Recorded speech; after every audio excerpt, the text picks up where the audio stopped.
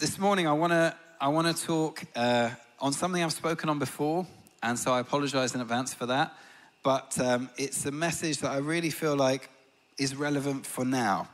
And I want to talk about friendship. And part of the reason I want to talk about friendship is because coming out of the pandemic, and let's hope we really are coming out of it for the final time, coming out of the pandemic, lots of us are struggling.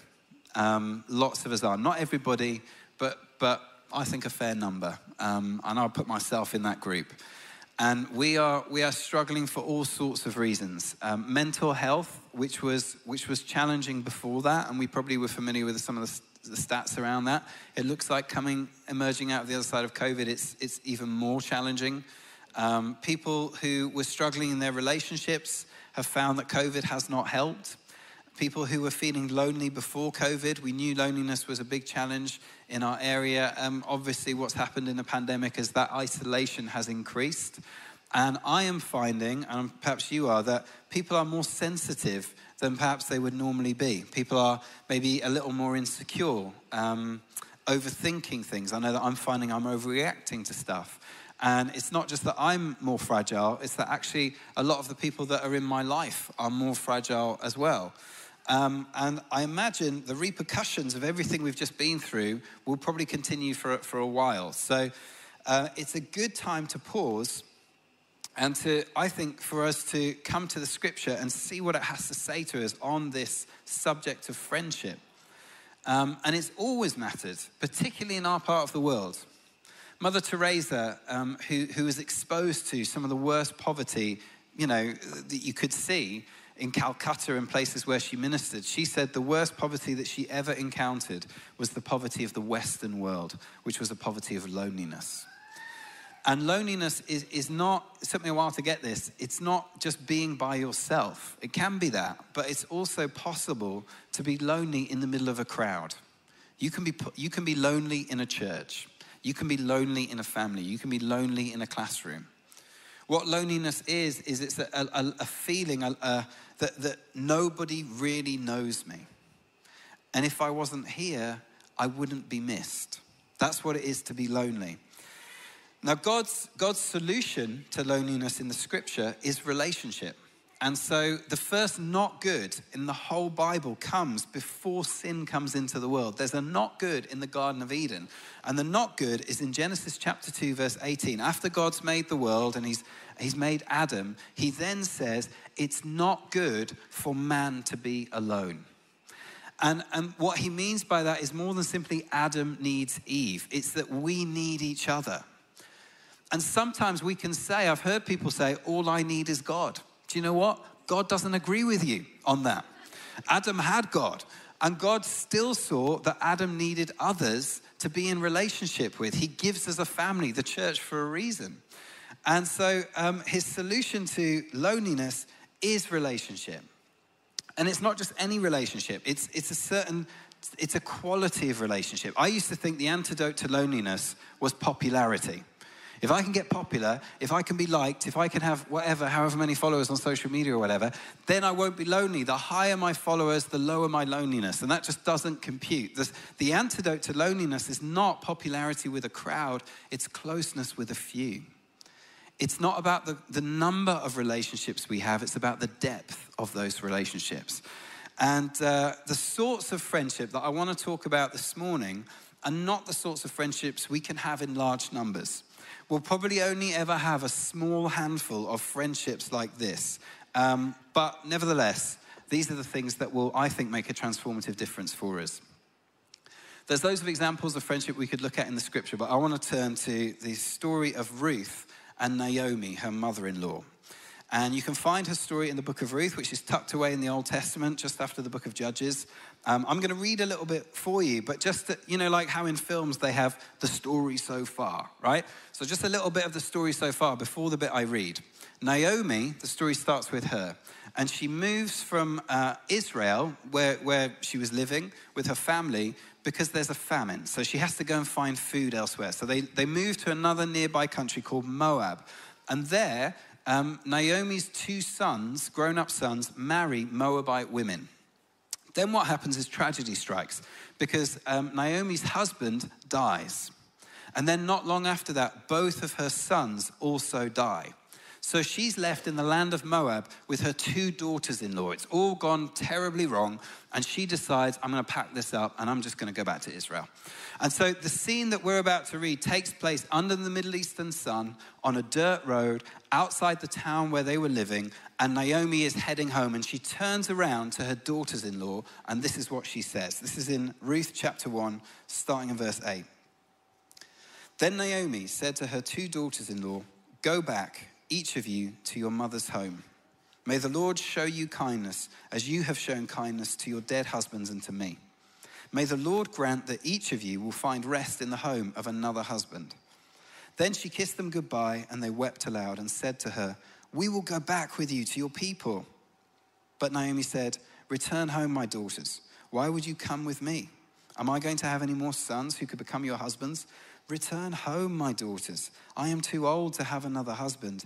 Even if I thought there was still hope for me, even if I had a husband tonight and then gave birth to sons, would you wait until they grew up? Would you remain unmarried for them? No, my daughters. It is more bitter for me than for you, because the Lord's hand has turned against me." At this, they wept aloud again. Then Orpah kissed her mother-in-law goodbye, but Ruth clung to her. As far as I can tell, this is the only recorded instance in history of anyone clinging to their mother-in-law. But it's in the Word of God, so it had to happen, right? So Orpah decides, okay, I'm going to leave. And then Ruth says, no, I'm not going to. And Ruth at this point, understand that Ruth she's not someone historians would consider a significant figure. She's not a prophet, she's not a leader, she's not a queen, she's not even Jewish at a time when that was a big deal. She's just Ruth, Naomi's daughter-in-law. And then what happens though is she makes this speech right now. And because of this speech, I think her life, the life of this young Moabite woman, echoes the 3,000 years that separate us, and it speaks into our life today. So she turns to Naomi and she says this. But Ruth replied, this is verse 16, "Don't urge me to leave you or turn back from you. Where you go, I will go, and where you stay, I will stay. Your people will be my people, and your God, my God. Where you die, I will die, and there I will be buried. May the Lord deal with me, be it ever so severely, if even death separates you and me." And at this point, I would love to launch into a talk about how to get a friend like Ruth. How to have incredible friends, right? Isn't that a talk we all want to hear? How do I get some amazing friends right now? But actually, the way it works in the scripture, as it is so often, is Jesus says to us that the way to find your life is to lose it. The way to self-fulfillment is self-sacrifice. And so as much as I would like to give a talk on how to get incredible friends, because we probably all feel like we could do with some, actually the way to go in the scripture is, how do I become a friend to somebody else? How do I become a great friend? So I'm going to give a talk not on how to get a Ruth, but on how to be a Ruth. How do I be a friend to those people in my life who need me right now? And in this little speech that she gives, we see the key to what it is to be a great friend. She says, "I will go with you, I will stay with you, I will die with you." I will go with you. That's the first one. Friendship is built around something, always. It's like you go with somebody to something that you have in common. And you'll know, we know this instinctively, because if you've ever been in a situation where it's the opposite of that, where you have nothing in common with the person, it's very hard to go anywhere. Like, my nightmare scenario is always wedding receptions. When I sit next to whoever they've put me on a table with, I turn around and have you ever been there? Within 5 minutes, you're like, we have absolutely nothing in common. And we've got 3.5 hours left. How am I going to cope, right? You can't even hold a conversation with someone you've got nothing in common, let alone have a friendship. And I remember once Mike and I were going through Canada together. We were doing a little thing across Canada. This was when I was this intern. I was 18, I was moody, and I am an extreme introvert, rather. And we were driving in this car for like 6 hours a day with some of the other people that were on the trip. And I remember there was a lady there who just, for whatever reason, decided she wanted to talk to me non-stop. And I really tried, but by day number 3, I was at like breaking point. I was going to do my nut. And so I decided, I'm just going to, for the rest of this week, every time I get in a car with you, put my headphones in and pretend I'm listening to music. And it worked because she couldn't talk to me, and instead she talked to Mike, who's also an introvert, but didn't have any headphones with him. And it's like anything like that, you think, we're not going anywhere. We're not gonna get anywhere as friends. But the opposite is true is when we have something in common, that's the beginning of a friendship. And so what that means is that great friendships are usually discovered. So it's not the case that we just get our phone and just scroll through and pick a victim. I'm going to be a friend to you. It's like when you find someone who's it's sort of like, oh, you too? Oh, you love that too? Like you're into that football team, or you're into that band, or you're into that documentary, or whatever it happens to be. You love that too. So C.S. Lewis, he put it like this: friendship must be about something, even if it were only an enthusiasm for dominoes or white mice. He's writing in the 1950s, where white mice were obviously fantastic. Even if it was just an enthusiasm for dominoes or white mice. Those who have nothing can share nothing. Those who are going nowhere can have no fellow travelers. So friendship is about, we're going somewhere together. Ruth and Naomi did not sit down by the side of the road and say, let's just sit here and be friends. What they did is they said, let's go on an adventure, a make or break adventure to rebuild our lives. Let's see if we can do that together. So who am I going with is a great question to ask. And one question many of us ask is, what am I meant to do with my life? That's a good question to ask. But you know, another question that I think is just as good, but hardly any of us ever ask it, is this: who am I meant to do life with? Who are the people that he's called me to? Who are the people that he's brought into my path that we are meant to go on an adventure with? And don't be surprised if we find that those people are so often the closest of friends, where our natural interests and also our supernatural ones, they overlap, where it's not just a shared interest, but a shared purpose.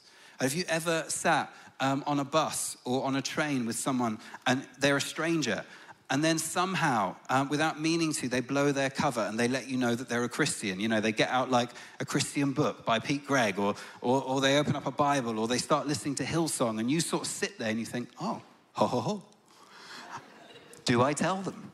If I do, how do I tell them? Do I lean over and say, that is a great book about prayer? Or do I start singing, here I am to worship? Like, how do I let them know?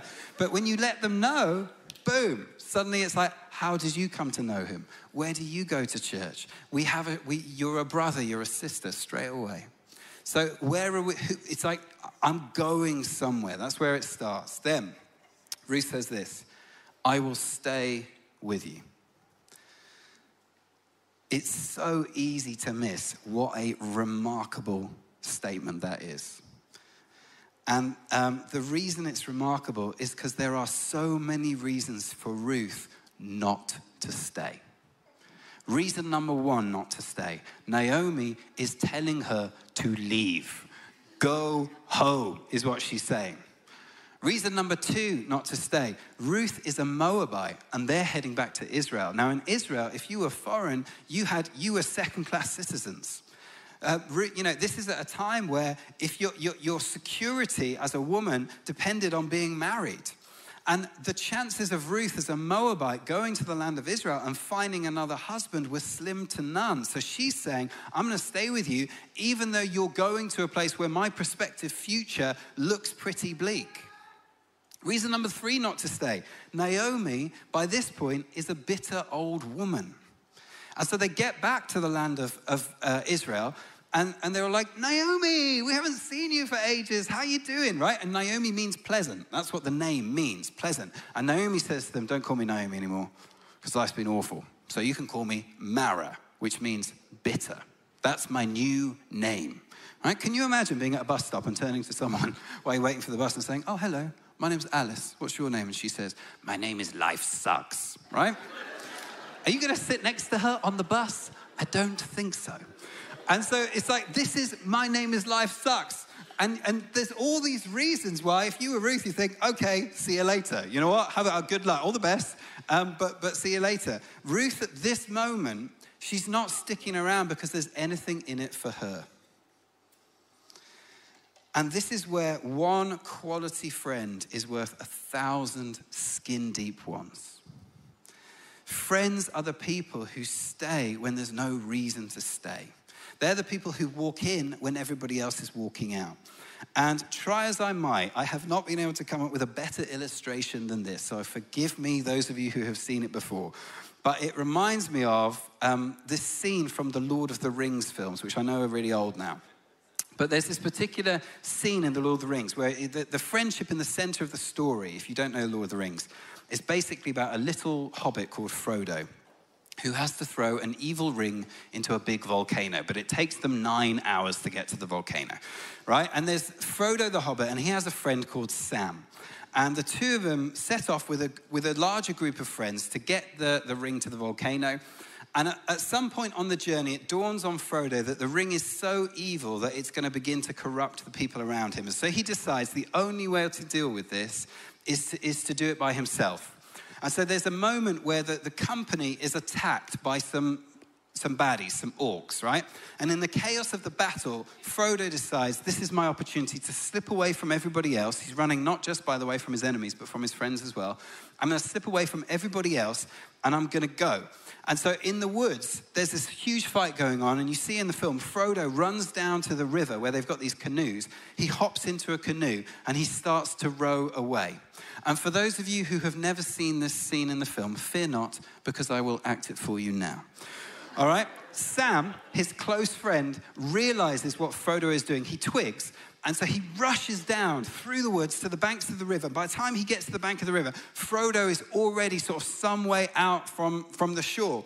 And so Sam yells at him, and he goes, "Mr. Frodo! No, Mr. Frodo!" Right? And then it's a close-up of Frodo's face, and he's sort of crying, and he just goes, "No, Sam, no," right? And he carries on rowing the boat. And then Sam he yells at him, "Come back, Mr. Frodo, come back," right? And Frodo doesn't say anything, he just rows away. And so Sam looks at the boat and he looks at the water, and then he just sort of launches himself into the river and he starts wading towards the boat, right? And then Frodo stands up and he says, "Go back, Sam, go back. I'm going to Mordor alone." And then Sam says to him, "Of course you are, Mr. Frodo, and I'm coming with you," right? And he carries on going. And then Frodo says, "But Sam, you can't swim." And Sam goes, because he can't swim. And he starts to drown, right? And you see him sinking into the river. And it goes for this close-up shot of him under the water. And you see his hand is kind of reaching up towards the surface of the water. And you're thinking, how much longer can he hold on for? Surely not very long. And it does look like he's actually going to drown. And then at the last possible moment, you see Frodo's hand reaching in, grabbing Sam's, pulling him up into the boat. And the two of them, they sit there coughing and spluttering, tears and water streaming down their faces. And when Sam's recovered, after a moment, he just looks at Frodo fiercely and he says, "I made a promise, Mr. Frodo. I made a promise.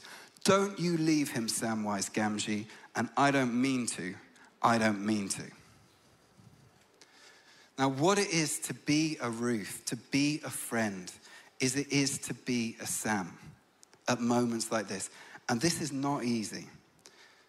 Because often what happens when people we love are struggling, often what happens, let's say they're struggling with an eating disorder or anxiety or depression, or their marriage is really struggling, or they're redundant, or whatever it happens to be, often they want to go it alone. And they will, in the same way that Frodo did, they'll run even from their friends. And some of that is self-protection. I don't want you to see my shame. I don't want you to see me weak. Some of it is we just don't feel like we can burden other people with our problems. But whatever it is, they try to do it themselves. Naomi says to her daughters-in-law, "I'm going to go back alone. My life's gone wrong. There's still hope for your lives, but I'm going to go back alone." Frodo, he says, I'm doing this alone. And what a friend does in a moment like that is they say, "No. No, you're not. Now, don't hear what I'm not saying, all right? It's not within our power, and I've made this mistake, and I still do. It's not within our power to fix our friends. And if we take on stuff that only God can hold, then we end up damaged or we end up damaging other people. So if a friend is struggling with self-harm, it's not within our power to stop that.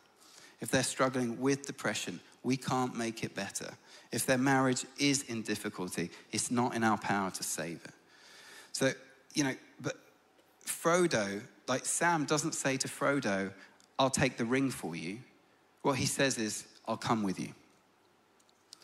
Ruth doesn't say to Naomi, hey Naomi, I'll come back and I'll sort your life out. What she says is different, but it's incredibly powerful. She says to her, in the midst of all of your struggles, in the midst of all of your challenges, I will stay with you.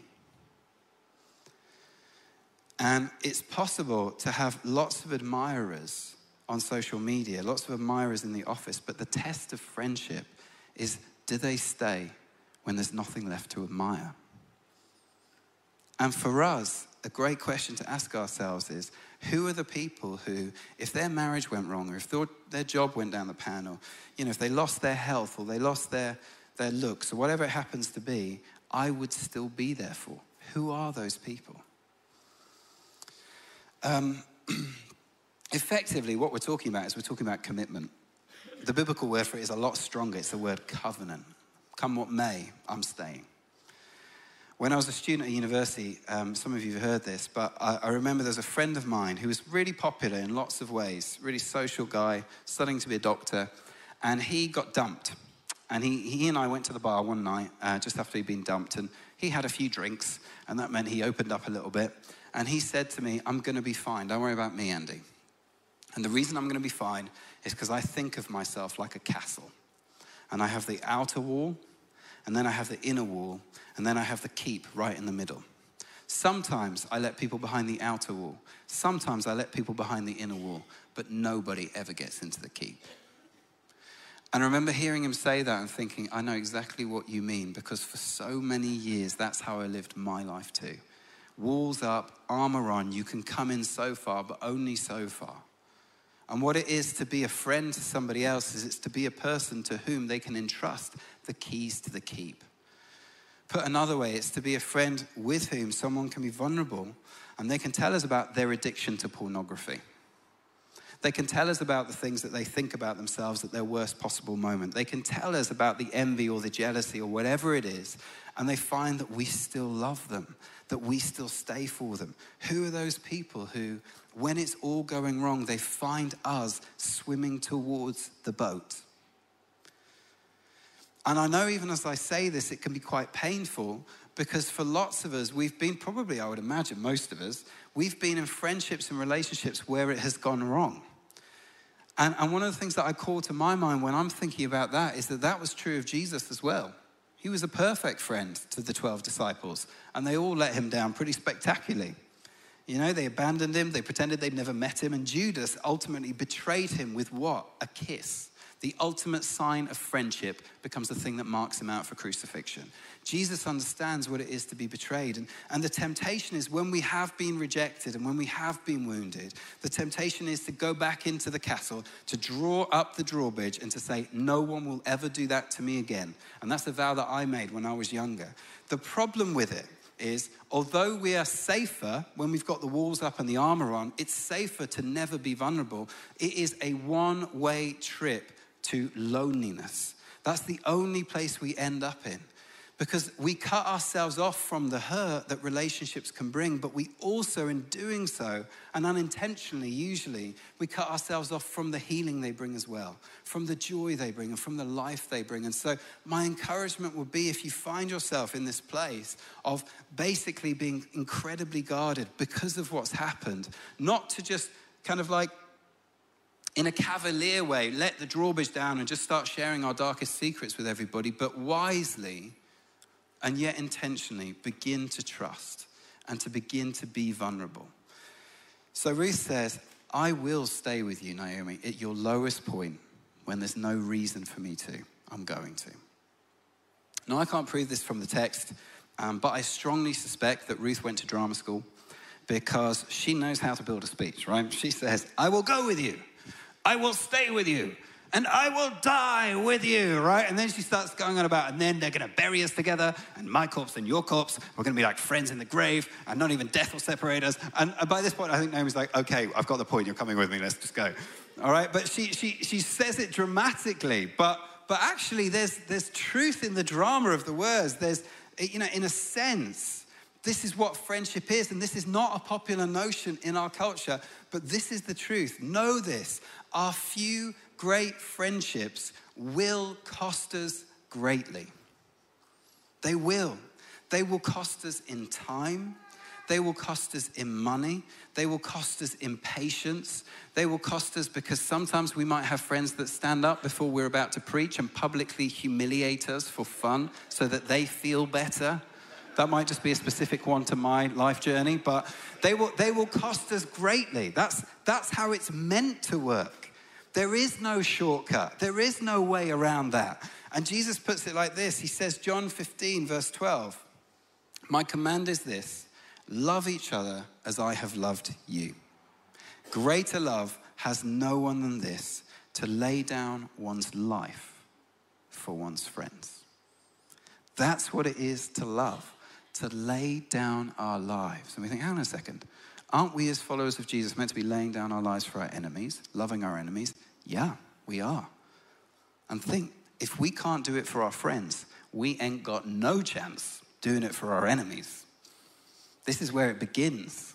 It doesn't end here, but this is where it starts. And so in practice, what that looks like in our friendships is all sorts of sacrifices. They work their way out, just a few, because we've only got a little bit of time. Ways it works, that we might lay down our lives for those who we're friends with. One way to do that is to practice playing second fiddle. And that's a quote from the Message, Romans chapter 10, verse 12 of the Message. Paul says, be good friends who love deeply. Practice playing second fiddle. And this image of second fiddle is like second violin in an orchestra. And I don't know a lot about this kind of music, but I've heard from people who do that first violin is the one that gets the limelight. The one that's like, oh my word, that violinist was the bomb, right? And the second violin is hidden in the shadows, violining away, fiddling away. And what they're doing is they're making the person who's doing the first violin look incredible. They add texture to the music. They make them look amazing. What it is to be a friend to somebody else is to champion their dreams. It's to see them fly. It's to see what they've got in them grow and flourish and be nurtured, and to do that sometimes at our own expense, that they might get the glory, as it were. It's to play second fiddle. Another way that to be a friend to somebody is to lay down your life is it will involve forgiving them. And don't you just hate doing that? Isn't it a lot nicer to be like, yeah, that was a horrible thing you did to me. I'm going to store that one up. I'm going to write that one down. And I'm going to bring that out at the crucial moment next time we have an argument. You're looking at me blankly and I'm starting to think, am I the only person who's like this? Anyway, but like for friendship, yeah? It's like a great friendship is always a union of two great forgivers. And to forgive somebody is a dying to self. It really is. Here's another way that we love somebody and we lay our lives down for them as a friend. We speak the truth to them. And Proverbs chapter 27, verse 6 says, wounds from a friend can be trusted. Friends challenge each other, and we do it because we love each other. If you have a friend and you turn to them and you say, hey, tell me honestly, does my bum look big in these jeans? And if their response to that question is, if I'm really honest, yes, it looks absolutely enormous. You should not wear them, right? If they say that to you, what you need to do is grab them, kiss them, hug them, and never let them go. Because you have a friend who will tell you honestly what's going on. And they are rare. And we're living at a time, it's interesting to note, where we are less and less willing to challenge each other. Because you can have your truth and I'll have my truth. Have you heard that? Who am I to tell you how to live your life? Have you thought that? I've thought that. And actually, if we are really friends, we want to sharpen each other. We want to see each other thrive. And so for that reason, because we love, we speak truth. So this is not like, oh, okay, great. I've got permission. You know what? There's a few truths I've been storing up about some of my friends. Let me get my phone out, right? It's not that. I'm going to chuck some truth bombs at people. But it's like I love you too much. For the example I just gave, I love you too much to let you walk around in those jeans. So I don't want to say anything, but I'm going to. I love you too much to let that attitude dominate your life. I don't want to say anything about it, but I am going to. I love you too much to let you drift away from church as a result of the pandemic. So I don't want to say anything, but because I love you, I can't keep my mouth shut. So I'm going to say something. You know, one of the things that I love about Mike, as much as we joke, is that he does tell me very honestly the truth, you know? I remember one time after I graduated where we were driving in a car somewhere, and I can't remember what I said now, but I said something, and then I thought about it in the car, and I just thought, gosh, that was a really arrogant thing to say. And I just turned to Mike and I said, that was a pattern that I'd noticed quite a bit actually. And I turned to Mike and I said, hey mate, I'm just wondering, I just feel like I might be becoming quite proud. And he turned to me and just said, very kindly, he just said, yes, Andy, I've been meaning to talk to you about that. The git. And it hurt. It hurt. But he was right. And I was so grateful about 3 hours later that he loved me enough to tell me. That's what we do as friends for the people that we love. We speak the truth. And it's got to be mutual, obviously, all of this. If we just do this and it's all one way, that's not friendship. It's a mutual thing. So when they got to Israel, you see Naomi laying her life down for Ruth and preferring Ruth and doing everything she can to see Ruth thrive. That's what friendship is meant to be. So to finish, we hear this. I'll go with you, I'll stay with you, I'll die with you. That sounds like a big ask. I arrived at church this morning and I was already knackered. And now I've got to go out and do this. And the hope is not that we do it all in our willpower and strength, all right? Because if we try that, we're not going to get more than 2 days. The real hope for each of us in this is what Jesus says when he says, love each other as I have loved you. It's to understand that he loves us in this way first. And so my call is to love you how he loves me. It's not to love you how you love me, which is usually how we do it. You do the washing up one day, I'll do it the next day. It's not that. It's, I'm going to love you how he loves me. For me to sit here and receive his love and remember that before I'm ever a friend to you, he has come to be a friend to me. He came and he said, follow me. Let's go together. Let's go on an adventure. You can become partners with me as we build the kingdom of the Father. He said, I'm going to stay with you through thick and thin. We're going to make a covenant together. I'm going to seal it with my blood. I'll never, ever, for a moment, abandon you. And he said, I'm going to lay down my life for you. And he has. And so sitting in that and receiving that, and because of that, then the hope is that I might love in the way that I have been loved. And I finished with this. I absolutely finished with this. Isn't this a bit inward looking for us to talk about this as a church? I understand why we might think that, but the truth is this. We are part of a world that is literally dying in loneliness. And I cannot think of a more attractive thing to the world that we live in right now than a church family full of relationships like these. Because what people will see, and they do see it when they come through the doors, we hear that so often, is the love that exists between us. By this shall people know that you are my disciples, said Jesus, that you love each other. And they'll see our relationships, they'll see our friendships, and they'll think, gosh, that really reminds me about what I heard God was like. And then we'll tell them the story of Jesus. And they'll think, gosh, that really reminds me of the way that you guys seem to love each other. And they'll be drawn to him. The call for us, and I know it's hard when we are knackered, but it is, how do we love those people he's called us to well? We go with them, we stay with them, and we die with them.